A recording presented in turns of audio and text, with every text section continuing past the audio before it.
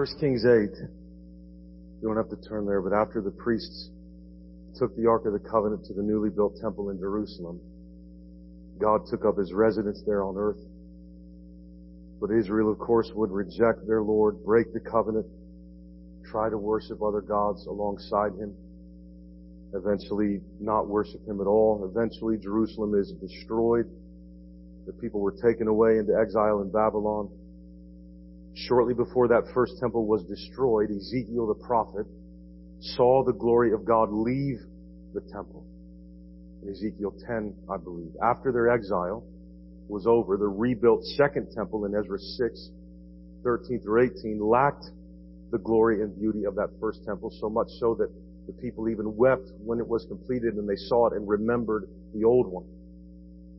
But God promised one day in Haggai 2, 1 through 9, Zechariah chapter 8 and 9, to fill the temple with an even greater glory than the old temple had. That promise comes to fulfillment here in Luke 2, 21 to 40.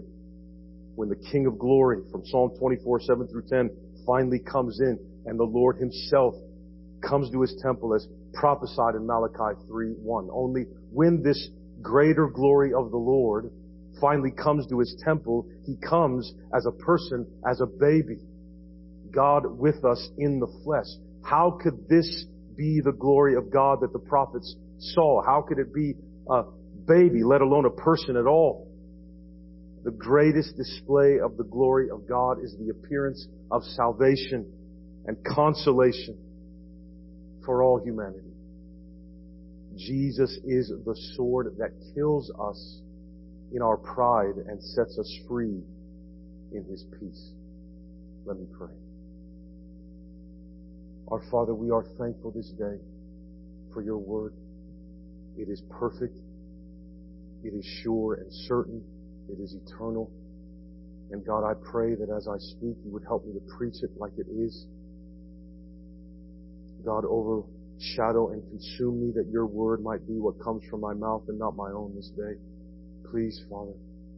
And please help everyone in this room, regardless of their age, regardless of the state of their heart when they came in this room, to listen and believe and receive this word. I ask in the name of our Lord Jesus Christ and for His sake. Amen. Luke chapter 2, beginning in verse 21. And at the end of 8 days, when He was circumcised, He was called Jesus, the name given by the angel before He was conceived in the womb. This very brief account of the circumcision of Jesus, which is what happened to every Jewish boy according to the law, signals a transition from the birth narrative to the presentation of Jesus in the temple. He was most likely circumcised at home or back in Bethlehem, beginning His mission of fulfillment on the 8th day, which is, of course, the first day of the new week of God's creation as it's thought of. This will also be the day of His resurrection. But His obedience to the law for us here involves the shedding of His blood for what is only the first time. It's at the moment He does this that He receives the name the angel gave Him in chapter 1, verse 31. The name Jesus is the Greek form of the Old Testament name Joshua. It can be rendered Savior or God is salvation. This is what Matthew tells us in his gospel that this name means. Jesus is called this because He will save His people from their sins. And His destiny of being the atoning sacrifice that will shed His blood for us is evident on just the 8th day of His life in His circumcision and in the name He's given. Verse 22. And when the time came for their purification according to the law of Moses, they brought Him up to Jerusalem to present Him to the Lord, as it is written in the law of the Lord. Every male who first opens the womb shall be called holy to the Lord. And to offer a sacrifice according to what is said in the law of the Lord, a pair of turtle doves or 2 young pigeons. So 33 days later, and 70 weeks after the announcement of John's birth to Zechariah by the angel Gabriel, the Lord comes to His temple to fulfill the law for the second time. We're told that He's doing this, that Mary and Joseph are doing this also 5 times in this text. Verse 22, 23, 24, later in 27 and 39. Jesus' parents are not only keeping the Old Covenant law, they're also fulfilling it by bringing Jesus to His true home, the temple. They offer the alternative sacrifice of 2 turtle doves or 2 pigeons. Leviticus 12 verse 8 in the law allowed for that instead of a lamb, since not everybody could afford one. They were truly of humble estate. And of course, when you think about it, they did bring a lamb. They brought the lamb because God, as promised, had provided him for the sacrifice. It was actually God who provided them with their offering. In a very real sense, no actual lamb was necessary because already here at 40 days old, Jesus is the lamb brought to his temple for sacrifice. Verse 25. Now there was a man in Jerusalem whose name was Simeon. And this man was righteous and devout, waiting for the consolation of Israel. And the Holy Spirit was upon him. And it had been revealed to him by the Holy Spirit that he would not see death before he had seen the Lord's Christ. And he came in the Spirit into the temple. And when the parents brought in the child Jesus to do for him according to the custom of the law, he took him up in his arms and blessed God and said, Lord, now you are letting your servant depart in peace according to your word.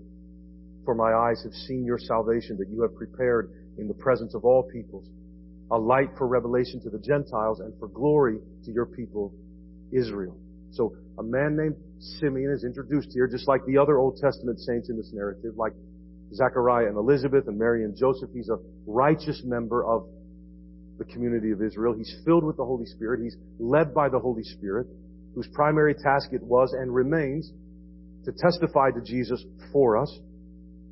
We technically don't know for sure, but it seems that Simeon was an older man, was on the edge of death. But whatever his age, the promise of the Messiah is more important than anything to him, because now that he's seen that this has come to pass, he's able to depart in peace from his life after he's finally seen the Lord's Christ, the Lord's anointed one.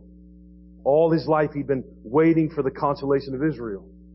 That word consolation means he lived in expectation of hope and comfort from God, that he would keep his word, that he would send salvation and keep his promises to Israel. This is the inauguration of the Messianic age. And now he's not only heard that God has done this, he's seen it with his own eyes. And I want us to keep focusing on this from the birth narrative, what it is that people took in when they heard and saw that Jesus had come. It's so important for us. The faithful remnant in Israel lived with a sense of expectation and longing because they believed the word of the Lord. That's precisely what made them the faithful remnant. That's still the case, beloved. The faithful are not those who can be known so much by their great works necessarily, but by their expectant hope and faith in God's promise to us.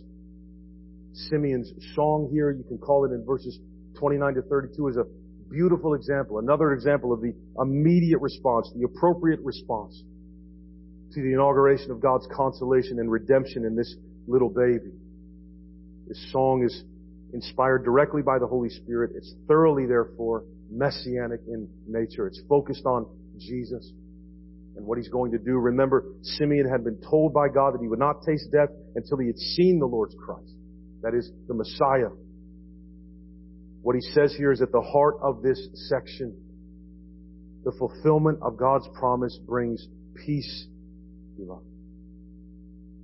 Simeon's peace came because he saw God's salvation that he'd prepared in the presence of all people. So God didn't bring Jesus into the world through an unknown young virgin and in a backwater town cloaked in obscurity because he wanted to hide it from anybody, but because he wanted everyone to know that they could have this child and what this child is bringing. So under the inspiration of the Holy Spirit, Simeon sees the consolation of Israel as a gift of God actually to the whole world. Jesus is a light for revelation to the Gentiles. This child will reveal God's desire to graft Gentiles into his one true vine. God has desired, since he made the covenant with Abraham, to include those outside the ethnic family of Israel in his true people, his one people, the whole world, from the whole world. That is part of what Jesus will make known about God. And Jesus is also glory to God's old covenant people, Israel. Because this child, the true seed of Abraham, the son of Adam, the son of David, the son of God, will fulfill every promise God made to Israel in his accomplishment of redemption through his life, death, and resurrection. It's so sad that we tend to relegate salvation to the background when it comes to Israel and God's promises. We talk about the fact that one new man has been created in place of the two in Ephesians 2 and 3, as though that only pertains to salvation, though, not the land promise. Jews and Gentiles are one in the sense of salvation, of course, but not in the sense of the physical promises to Israel. Beloved, does anyone really think the land is a bigger deal than salvation for sinners? Salvation is the ultimate realization of God's plan for Israel and for the world. Salvation is the essence of God's promise to Abraham, not land. Not a tiny strip of land in the Middle East. This is the song of Simeon, the Nunc Dimittis. It's been called throughout church history. God's word lets His servants go in peace because of what that word says and what that word does for sinners. He sets free those who trust in His word. But there's a tragic flip side to this. Not all will receive the peace that leads to freedom. And it's not because Jesus is inaccessible. God sent Him as a baby to prove that He's not. This is because we don't want someone else to win our peace for us. We don't want someone else to save us. We want to save ourselves. And the Bible is going to prove that and shout it from the mountaintop. In places like this, verse 33. And his father and his mother marveled at what was said about him. And Simeon blessed them and said to Mary, his mother, behold, this child is appointed for the fall and rising of many in Israel, and for a sign that is opposed. And a sword will pierce through your own soul also, so that thoughts from many hearts may be revealed. Speaking to Mary, Simeon next prophesies about the destiny of this child. But as the previous words brought peace, these words are and bring a warning. Many Jews, most of them in fact, will fall and rise as they meet Jesus. He's a stumbling block to everyone, including His own disciples, and eventually even to His own family, His own blood family on earth, because of the nature of His ministry and His kingdom. It's a part of the destiny of Jesus to be a sign that is opposed by many. Opposed? Why? The infancy narrative introduces themes that are fleshed out and realized in the ministry of Jesus. In fact, towards the end of Luke, Jesus will tell a parable about the workers in the vineyard, the religious leaders of Israel who reject and murder the master's son, Jesus saying, the stone that the builders rejected has become the cornerstone. Luke 20:17. His application of those words to the scribes and Pharisees of Israel in Luke 20:18 is echoing what Simeon says here to Mary.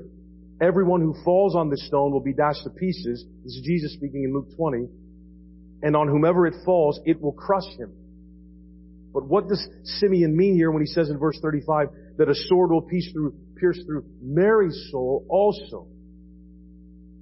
What about this child and what he's come to bring could possibly be so offensive?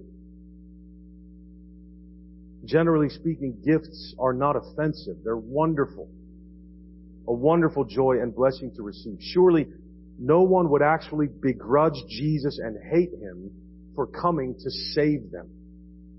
I mean, you could understand if somebody doesn't want to be saved and so they kind of like, no, I got it, thank you. But they don't hate the person trying to save them and oppose the person trying to save them. Surely we wouldn't reject the grace of God with resentment and bitterness at Him for desiring to pour it out on us. We can understand how Jesus would cause many to rise, but to fall? How? Why? There are generally three ways to interpret this sword passing through Mary's soul. The most popular maybe is that Simeon is prophesying about how much the cross on which Jesus will suffer His death is going to hurt Mary and break her heart, and it certainly would and will. Another way to view it brings out the idea that, like the disciples later on, she misunderstood His identity. Another interpretation, corresponding to Luke's earlier portrayal of Mary as the personification of all Israel, sees the sword as God's revelation in Jesus' words and deeds throughout his ministry. That's the sword. The word of revelation brought by Jesus will pass through Israel like a sword, revealing their secret thoughts, the true nature of their hearts. So just as Jesus will fulfill the prophecy of Isaiah 49:6 by being a light of revelation to the Gentiles, He will also fulfill the role assigned to God's servant in Isaiah 49:2, and that His message will actually feel like a sharp sword. I think it's this latter interpretation that makes the most sense out of Simeon's statement to Mary, that a sword will even pierce through her soul, so that, the text says, so that thoughts from many hearts will be revealed. A sword will pass through Mary's soul so that the thoughts of many souls, many hearts will be revealed. If the sword piercing Mary refers only to her own sorrow or personal misunderstandings, it's hard to see how that would reveal the thoughts of many hearts, right? If it's just her being so brokenhearted by the cross, how will that reveal many hearts? But if the sword is Jesus' preaching, which pierces Israel, represented here by this one Israelite woman, Mary, then the statement actually makes perfect sense. The fact that Jesus' message will pierce the soul of His own, remember, devoutly faithful mother, is a staggering warning to all of us this morning. To all of us. Maybe especially the believers in the room. Throughout Luke's gospel, the thoughts of many are revealed by their reactions to Jesus and His message. Mary, the woman, as part of Israel and as the mother of Jesus, will feel the pain of Jesus' words and crucifixion. She herself will be pierced by Jesus' teaching, especially when He talks about how blood relationships actually give way to the new family of the church. All believers, including Mary, will belong to this family, which is made up only of those who hear the word of God and keep it, Luke 8:19 through 21. And of course, she will be pierced at the cross as she watches her son die a horrible death by crucifixion. But the whole world will feel pain in one way or another because of the crucifixion of Jesus. In fact, from now on in Luke, the preaching of Jesus, the sword of revelation, will pass through Israel, producing total misunderstanding and ignorance by almost everyone concerning His person and His destiny. It'll begin almost right away in Luke 4 in His own hometown where He grew up of Nazareth. We would not expect, after reading all about the light that is dawning and the merciful visitation of God to Zechariah and Elizabeth, to Mary and to the shepherds, that Simeon's announcement that Jesus will be the revealer of salvation in verses 29 to 32 would lead to conflict. But it will. He will cause huge upheavals in Israel. The hearts of many will be revealed, and the revelation will not be pretty. It is going to be impossible for Israel and for the whole world to avoid Jesus or what He comes to say. Many will be scandalized, even crushed by this rock that is Jesus. His death and resurrection will become the center of dispute for all human history. Why? What exactly is going on here? This is good news. It's good news. Before we answer, there's one more confirmation of who this child is in these verses. All right? Pick it up in verse 36. And there was a prophetess, Anna, the daughter of Phanuel of the tribe of Asher. She was advanced in years, having lived with her husband 7 years from when she was a virgin, and then as a widow until she was 84. She did not depart from the temple, worshiping with fasting and prayer night and day. And coming up at that very hour, she began to give thanks to God and to speak of Him to all who were waiting for the redemption of Jerusalem. Anna carries out the exact same function the shepherds did at the birth of Jesus. Right? We can tell from the way she's introduced that there's a parallel between her and Simeon in terms of their purpose in the narrative. They're both associated with the temple and the presence of God. Simeon is the herald of good news like the angels had been. Anna responds to this good news like the shepherds by spreading the message of God's blessing to all those who were waiting for the redemption of Israel. Now that's a very specific audience, isn't it? There were those who were waiting for something from God, but it wasn't redemption. Jesus will infuriate those whose waiting is for the wrong thing and not for redemption. Anna heard what Simeon said. She interprets his words to be about redemption, our atonement through the blood of Jesus Christ. The fact that this child will be an offense, a sign who will be opposed, and his destiny of death and resurrection as the Savior are now established on the testimony of two witnesses, as the Old Testament required. Numbers 35:30, Deuteronomy 17:6. Not one word of the law will be voided by Jesus. Not one word.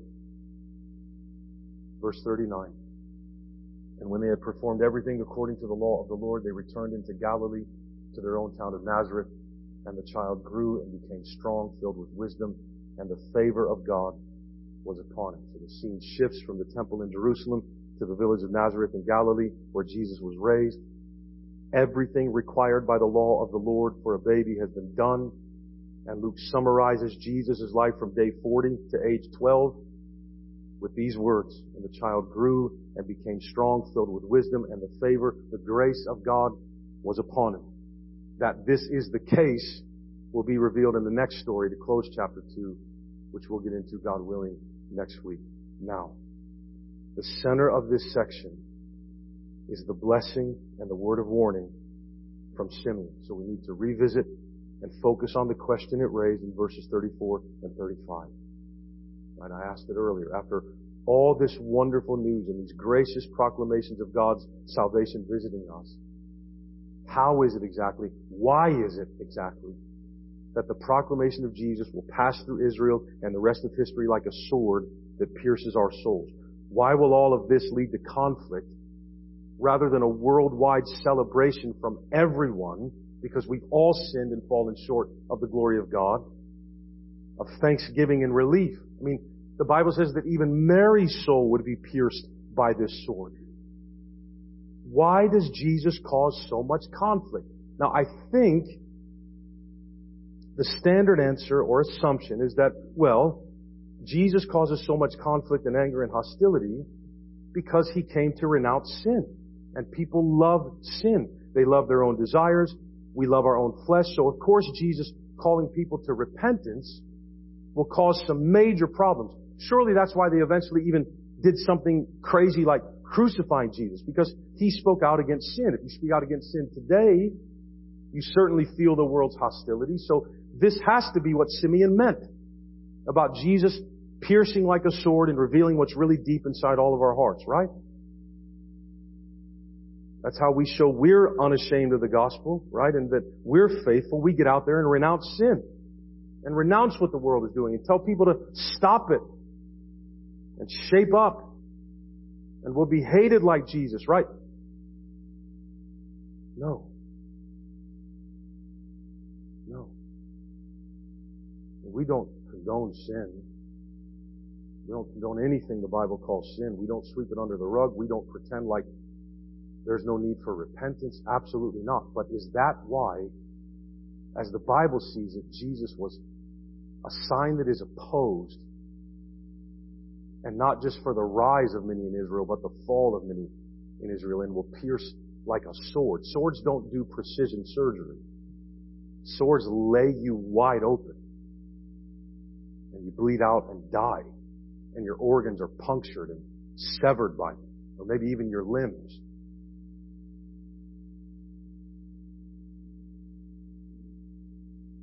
Ask yourself a question, okay? In your own heart. Those of you who know your New Testaments well, alright? I want you to think for a minute, beloved. With whom did Jesus cause the most problems? Who was he almost always in conflict with? Who were the most openly hostile to Jesus? Who was it that plotted to have him killed? Ask yourself these things. Was it the tax collectors and the gluttons and the prostitutes and those that by and large were considered sinners, because their sins are obvious, so you can call them sinners, as they were called in Jerusalem, as they're still called here in Moundsville and Morgantown and Columbus and San Francisco and New York City, etc.? Was it them, the sinners, the obvious sinners? Were they the ones that stood at a distance from Jesus and weren't a part of his inner circle? Were they the ones constantly mad at him because it seemed that He wouldn't welcome them. After all, there's certainly who we don't want to get close to today as Christians. We don't want to get close to the sinners. People will think we're one of them if we break bread with Him. I mean, Jesus was called a glutton. He was called a drunkard. He was called a tax collector. Jesus was never called a Pharisee. But people might think we're sinners too, so you got to distance yourself from bad people. They'll think that you're a sinner. Oh no! God calls us to be holy, so we have to stay away from evil people like that. And that's how people will know we're Christians, because we don't smoke and we don't chew and we don't date girls who do. Right? For those of you on social media, okay? Facebook, Twitter, these things, Instagram. What's the steady diet? I want you to think now, okay? What's the steady diet of what Christians post about usually on social media? Is most Christian content that you see about Jesus' forgiveness for sinners, or is it mostly focused on behavior and what you should be doing and shouldn't be doing? It's become a very popular topic in our home because there's a segment of Christianity right now, and these are brothers and sisters, and so I don't, but it's like their whole platform right now is the issue of modesty. Interestingly, it's only about women, and only about what women should be doing, and these are all men speaking. But that's the whole platform. Every post. I'd read the one if it wasn't disgusting that I caught just a few days ago. But they're talking about the length of skirts and leggings and all these kinds of things, right? And it's just nonstop. Women, you shouldn't be doing this. And if you do this and you wear this, then you're, the names. I mean, I'm not making that up, all right? I'm not going to read it here, but I'm not making it up, okay? So there's no talk of forgiveness of sins in that, just that you should be modest. So imagine you're an unbelieving woman seeing that, and you're going to think, right, wrong, or indifferent. So that's what Christianity is about. And that's what I'm trying to say, is the steady diet. Most of what our brothers and sisters in Christ are posting, is it about the forgiveness of sins or about behavior, morality, shaping up? I have a dear friend, and I didn't say anything on his post because I love this man. He was a wonderful man, faithful pastor, and he put up a thing the other day that said,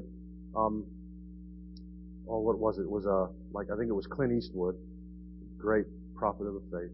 And he's going like this, and it says, you might memorize the Bible, but are you living it? Okay, it's a fair question.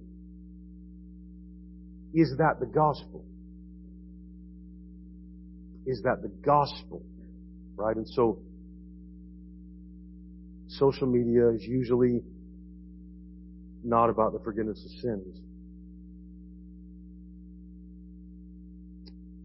For the most part, though, we all know we're sinners. It's not really what people deny, right? We all know we've sinned against God and are guilty. Most of us know that we do not do the things that we ought to do, whether we're Christians or not. Jesus pierces souls not mainly because He calls us to repentance. He pierces our souls because we don't think we need a Savior like Jesus. And God is saying we do. What is really offensive to human beings about Jesus is not that He's come to deal with sin, but that our greatest sin is our refusal to let Him do all the work of saving us by His blood and His righteousness, rather than our own blood, our own sweat, our own tears, and our own righteousness. It's that He's mainly come to do away with the sin of our pride in wanting to earn our salvation or not believe that we need it because of or by our works. That is what makes grace feel like a sword. How could we be that helpless? How could we be that sinful? Even if we're a good person, and they do exist in a worldly sense, who tries really hard and does really well. that never commits adultery, that hasn't murdered, that doesn't usually lose their temper, that gives a lot to charity. You mean to tell me that I need the cross? I need Jesus? I need the Son of God to die for me? How could all our righteousness, really all of it, be like filthy, stinking rags to God? Look up the Hebrew on that sometime. The translations are being really nice and clean there. How can it all of it be rags to God? You mean to tell me that if I've given 50 years of my life to being a good person, and I tried as hard as I can, and I took care of my family, and I voted for the right candidates, and I did the right things, that my righteousness is like stinking rags to God?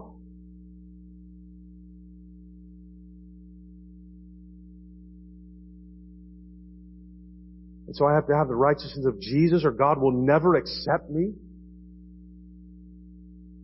Forgiveness infuriates people. Right? That's what really infuriates people. What if right before the bullet passed through his head,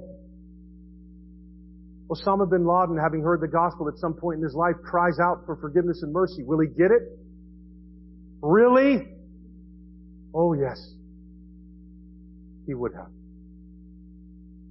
So God will accept him because he prayed a prayer, and not me, when I've done my best my entire life to be a good person. Are you kidding me, Jesus? Oh, that's the Pharisees. We want God to recognize us and accept us based on what we do and don't do, just like the Pharisees did. We want it to be math, not grace. They were mad at Jesus. Why? Why were they mad at him? Why were the upstanding moral people so mad at Jesus? Because he ate with what they saw as sinners. When if they would have realized that they were too, they would have been invited into the banquet.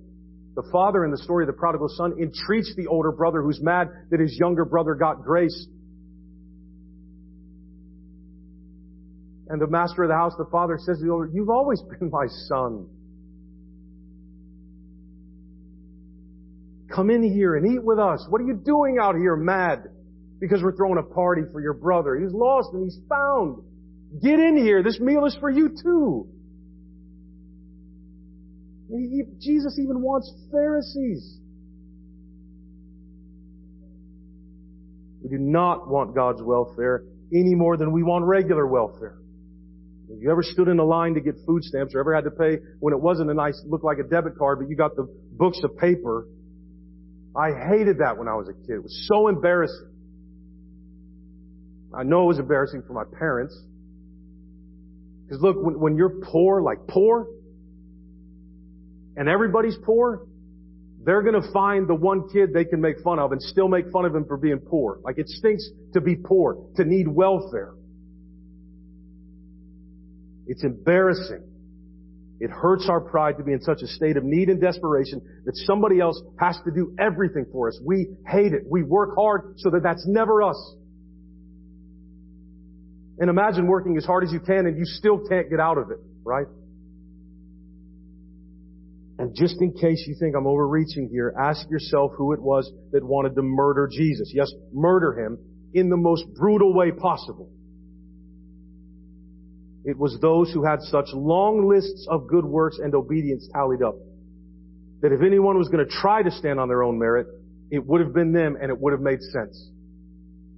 We're getting one side of the Pharisees because they hated Jesus so much. But remember, these were good, solid, religious, devout men.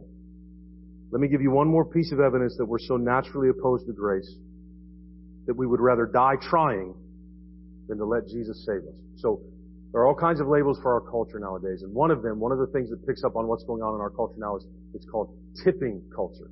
You've experienced this. Everybody wants a tip now. And no, you're not about to get a lecture on why you should tip everybody. I don't. So let's lay that out right now.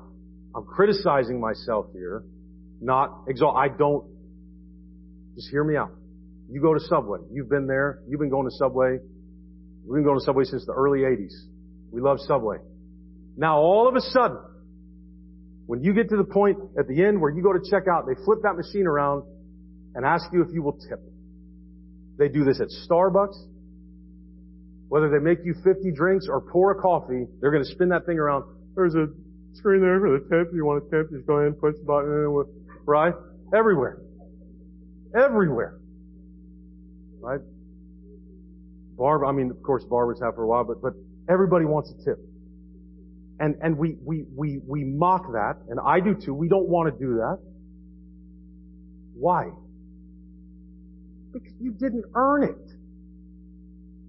And you don't get stuff you don't earn. How dare you ask me to give you a gift when you didn't earn it? This is ridiculous. They want to tip everywhere. They want to tip probably at Bath and Body Works. You want tips. It's like, what is this? Like, there's a natural, we're mad. Like a tip. If you want me to give you above and beyond what you deserve, you need to earn it. Give you a tip. Just give you money for free? You made me a sandwich. You poured me a coffee. You put something in a bag. Like when you go to get carry out, they want a tip. Like, I'm doing the work. You didn't deliver it. We naturally we hate the idea that you should get anything for free. And we really hate it when other people ask for stuff for free. And the better what you get is, the harder you should have to work to earn it. Nothing is free. You ever hear people say that? Nothing should be free. You should work for everything you get. That is why Jesus is a sword. That right there. Because He reveals that at our core, we actually hate the idea of grace. The preaching of Jesus passed through Israel like a sword to foreshadow how He would pass through all history like a sword. Because by nature, we are all Pharisees. None of us wants what Jesus is giving, not by nature. The fact that Jesus would cut through Israel and reveal what's on the inside and what's there is not good and not pleasing to God, but is filled with sin and pride in Israel, that ought to shake us to our core. They hadn't even measured up. Do you know how biblically sound and literate the Pharisees were? The scribes and the lawyers, how well they knew their scriptures, how careful they were to obey. Why weren't they welcoming Jesus with open arms? Why did they plot to have Him murdered in the most brutal way possible? If they would have had knives, how many times would they have stabbed Him?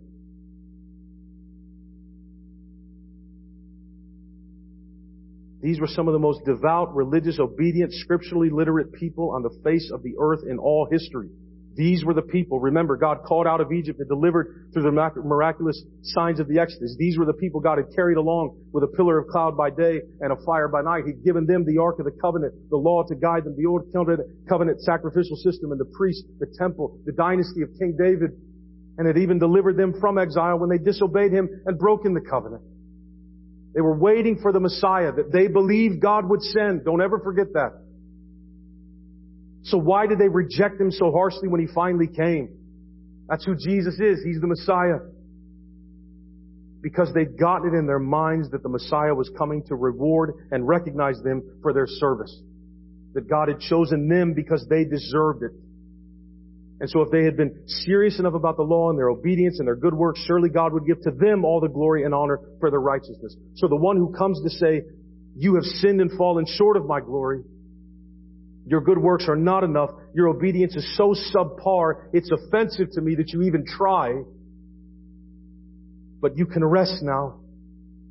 I will carry all the weight for you. I will accomplish your salvation. I still love you. I'll forgive you of your sins. I'll give you my righteousness, and you'll no longer be required to provide your own. I'm even going to give this gift to the whole world now, so that whoever believes in me will have everlasting life. None is excluded. None is turned away. I'm going to do everything for you and give it to you as a gift. That is rejected by Israel and by the world and by everyone, because we have this disease in us. It's not just a propensity to sin. do bad things. That's not all we got from the fall of Adam. We also got something much more sinister because we can't recognize it as a problem. In fact, we even consider it an advantage, the desire to please God and impress Him on our own. I heard one pastor say the fall wasn't as much of a fall as it was a reach upwards. God, we're able to rule ourselves. We don't need your word. We can provide for ourselves. We can accomplish everything on our own. We'll make you very proud. We'll do all this on our own. It's the sin of pride, and we're consumed by it. And in Hebrews 4:12 and 13, the Word of God is living and active and sharper than any two-edged sword, piercing to the division of soul and spirit, of joints and marrow, and discerning the thoughts and intentions of the heart. And no creature is hidden from His sight, but all are naked and exposed to the eyes of Him to whom we must give an account. And beloved, the Word of God is a person. Jesus, the Christ. He opens up and lays us bare by revealing that we don't want forgiveness and righteousness from the outside as a gift. What we really want God to do is recognize our work and reward us for it. We'll struggle with that our whole lives, Christians or not. And there's only one offering God will accept, and it isn't ours. It's Jesus. It's just Jesus. We must all recognize how naturally bent against Jesus and His grace we really are. All of us must. This morning, and most certainly I am included. We have to recognize the subtle ways we still want to put in something, though. Have some skin in the game of our salvation. That's sin. That's what that is. That's pride. That's unbelief. God says you need this. When you say to Him, but I would like to give this, you're rejecting His Word. That's not a small thing. It just doesn't look as bad as drug addiction.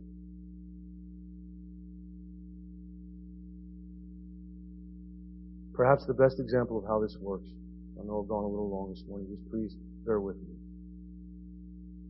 Maybe the best example of how this works, even for believers, is what happened when Jesus went to wash the Apostle Peter's feet. Absolutely not, Jesus. You will not wash my feet. I will not let you humble yourself that far and serve me like that. Absolutely not. It's blasphemous. It's ridiculous. Get up. Do not wash my feet. I will not let you wash my feet.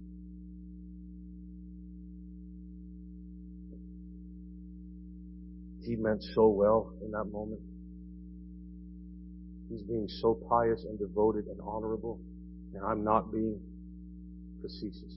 He absolutely is. Because why would you let the second person of the Trinity, who is eternally existent with God the Father, bend down and wash your crusty, disgusting feet?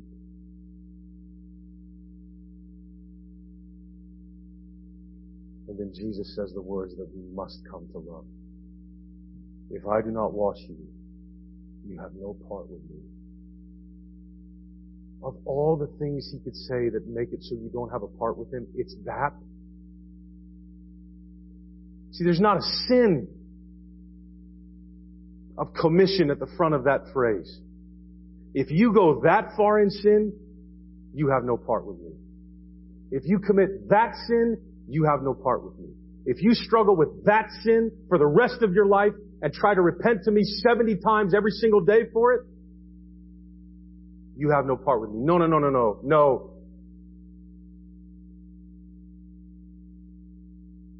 If I do not wash you, you have no part with me. Then Peter's eyes are open. Like, and he gets it. And this is it. This is it. Oh, then not just my feet, but also my head and my hands. And then Jesus will tell them, you're all already clean by the word that I have spoken to you. That's how powerful the word of the gospel is. It washes. It cleans. And the dirtier you are, the better it cleans.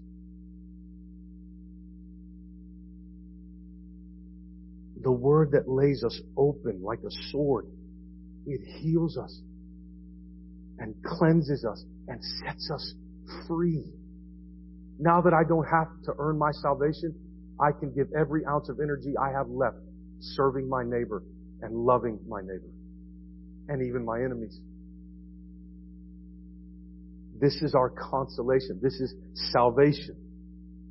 See, the Son of Man did not come to be served, but to serve and to give His life as a ransom for many. You're going to have to let Jesus serve you and wash you, or He'll have nothing to do with you.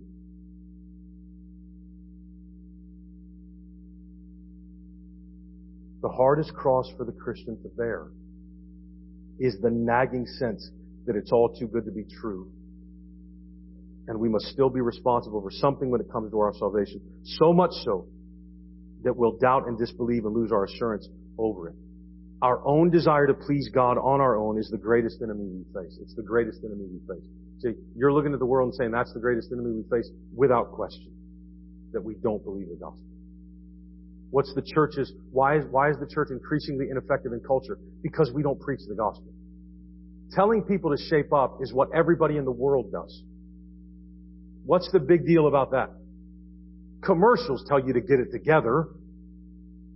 Nutritionists and fitness coaches tell you to get it together. Fashion designers tell you to get it together. Financial advisors tell you to get it together. There's nothing in the law to save. We get it every day from 1,000 different sources. The gospel is the one rebellion left. That's it. Just Jesus, nothing else. Enjoy it. It's free. Go love and serve people. It's all taken care of.